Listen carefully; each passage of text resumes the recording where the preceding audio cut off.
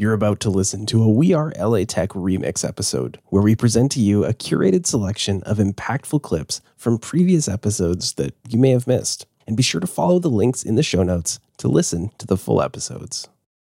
I'm Alex Bloomberg, host of the podcast Startup, and you're listening to We Are LA Tech.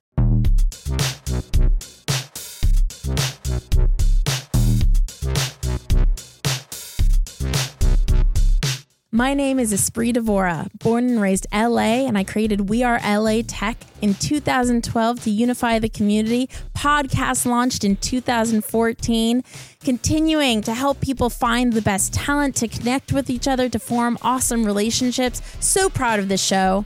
Enjoy.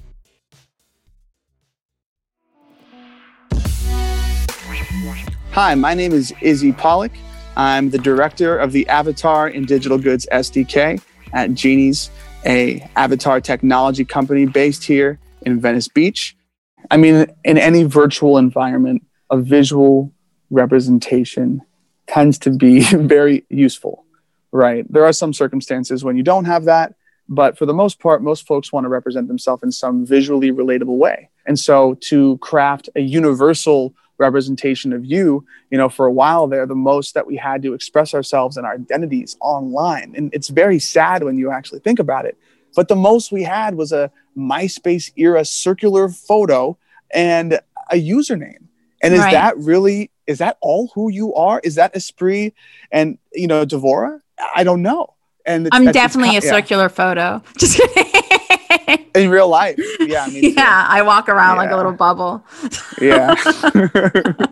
Where do you see Genies going in the future? Like, what has success been like? I feel like even that you raised money in a pandemic is a success, but what does success look like genuinely for you guys in 2020? And then what does success look like in 2021?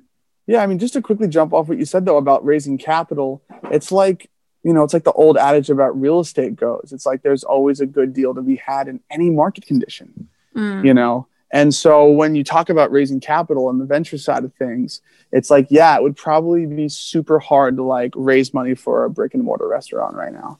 But Ordermark, my boy Alex Cantor, shout out Ordermark, incredible company, incredible values and structure and leadership based right here in LA.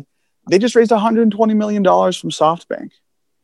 So amazing. we had a joke, and anyone who gets money from an institution, you always get a few pennies, like from transfer, fees or whatever, or just exchange rates. You'll always get a few dollars or a few pennies underneath. I would just like to ask anyone listening if y'all have any ideas about how we can fix that so folks can take in all their capital that they're raising down to the penny. I feel like it's a worthy cause for us to investigate.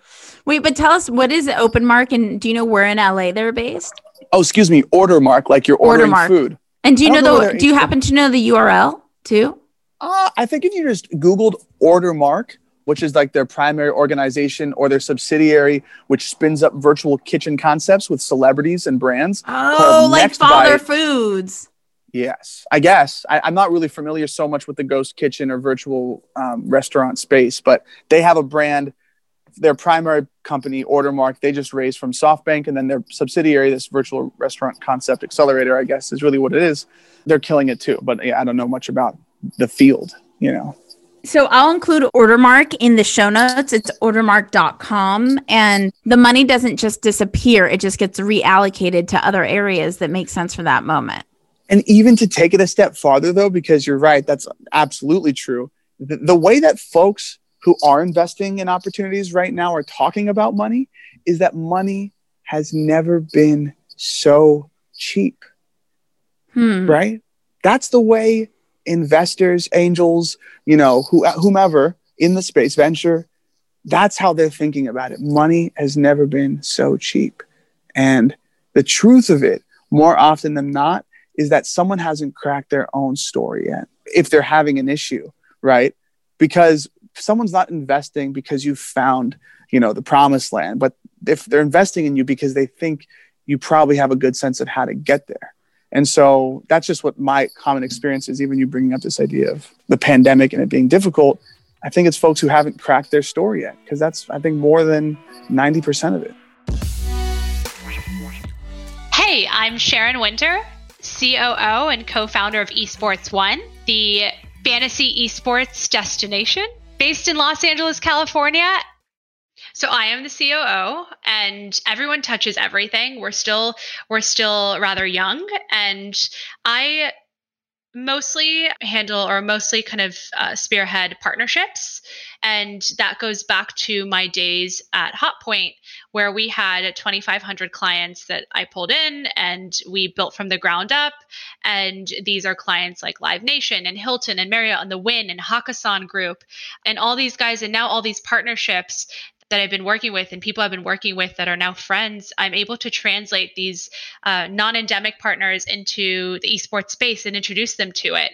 And so that's one of my core focuses, and then building community. So anything that involves our community products, we own, and we've built several community products, and we're the home collectively across all of our platforms. We're the home to 5 million gamers, and we have to curate that community and give them some, refresh it for them constantly and kind of be there to build that.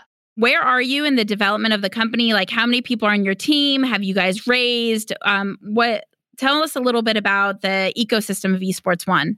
So Esports One has been around for about 2.5 years. We originally came out of MIT Play Labs, and we started off and still are a computer vision company, a stats and data company in esports that fuels all of our insights using computer vision.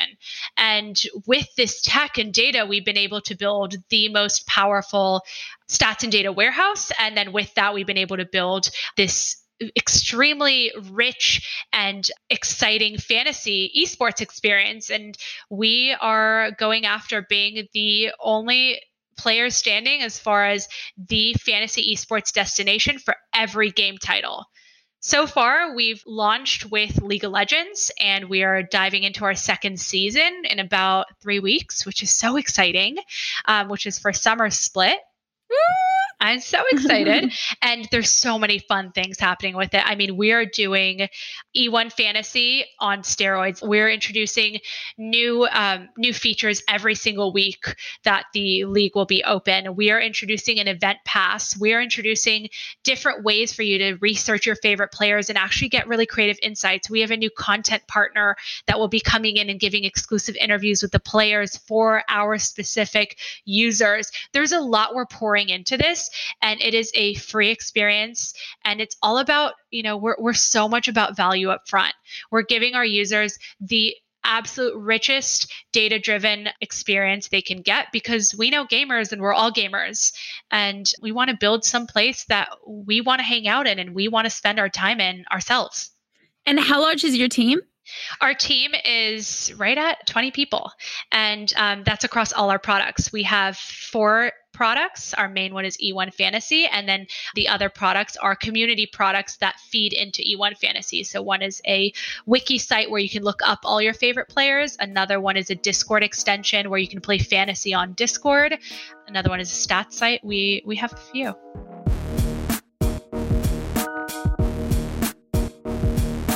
Hi, I'm Eric Jorgensen, author of The Almanac of Naval Ravikant, A Guide to Wealth and Happiness. That's kind of been like the theme of some of these like hobby projects that I do is just like finding incredible resources and transforming kind of the medium, turning them from something very ephemeral like a podcast that might get forgotten in 6 months, or Twitter where that just kind of like slides into infinity, and turning that into a book and curating it and kind of threading it together into like a different reading experience and something kind of more permanent and more accessible for people who are not on these platforms, kind of watching everything that Naval does or that anybody does. This is something that's kind of appealed to me like as a theme my whole life. And I've seen a lot of people benefit from it, just trying to make that connection between like the right piece of material at the right time.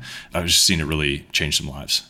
Let's start at the end and then go to the beginning. What is the end result of what you've produced? Like, what's happening now? What impact are you creating and looking to create? Yeah, so we've got a book and a website that are going live on September 15th. The book and the website are kind of the identical content. Everything is freely available online. We've got a PDF, the EPUB, the Mobi, like and everything on the website. The website even has like some bonus content, but not everybody wants to read a book's worth of content on a website. So it is also published in hardcover and paperback. But I'm really excited to see kind of what else comes of this and what comes of making some of this content more accessible for people like all over the world. The mailing list already has people in, Asia and India and Africa. There's people all over the world who are kind of accessing this stuff for the first time and applying these ideas. And it's like really, really cool to get stories of people's, dropping out of med school, moving across the country and like starting a product that they really believe in because, they read this post or read this book at the right time. Let's start from the beginning. So you became fascinated by Naval and life philosophies, and you wanted to curate all of his ideas and probably learn from them more and then to share them, right? Yeah. I mean, I got introduced to Naval kind of back in 2011. I was probably 18. I was living in Michigan. I never left Michigan for more than a week in my whole life. And I met Bo Fishback, who was like the founder of Zarly, and he worked at the Kauffman Foundation at the time. And he just kind of expanded my world in the space of half an hour. He's like, first thing you got to do with the startup idea is move to the Valley. I think Singapore is actually going to be like one of your key markets because of the density of fiber that they have. And you should probably read everything on Venture Hacks twice. And let me introduce you to like Mark Andreessen's blog posts. And I was like, oh, like this is what the A team looks like. I get it. Like this is how big the world is. And so I've been reading Venture Hacks like for years and, listening to Naval's talks and following AngelList. And I think it's just a really kind of interesting, instructive story. And as he's like added more and more interest and started talking about crypto and started kind of sharing some of his thoughts on education and how that might evolve, it's just a really interesting kind of perspective that is like a little bit extreme in pieces, but it always is the kind of thought-provoking. And I've gotten a lot out of it and found myself kind of recommending, bits and pieces of it to more and more people over the years of like, hey, this is how I think about this thing, or this is how I dealt with that challenge. And that idea actually came from Naval. And, here's the podcast, or here's the talk, or here's the tweet that idea came from. And as that just kind of happened more and more and more, I was like, man, this is, there's more and more value in this guy's worldview and in the things that he has to share, but it's really hard to communicate all of that. And it's hard for someone else to kind of jump in midstream on Twitter or, to get everything out of any one resource. So threading that together and making it kind of a cohesive, like dense piece felt like a valuable thing to do. The We Are LA Tech podcast is hosted and produced by me, Espree Devora. With help from Janice Geronimo. Edited by Corey Jennings. Production and voiceover by Adam Carroll. Music from Jay Huffman Live and Epidemic Sound. The We Are LA Tech podcast is a wearetech.fm production.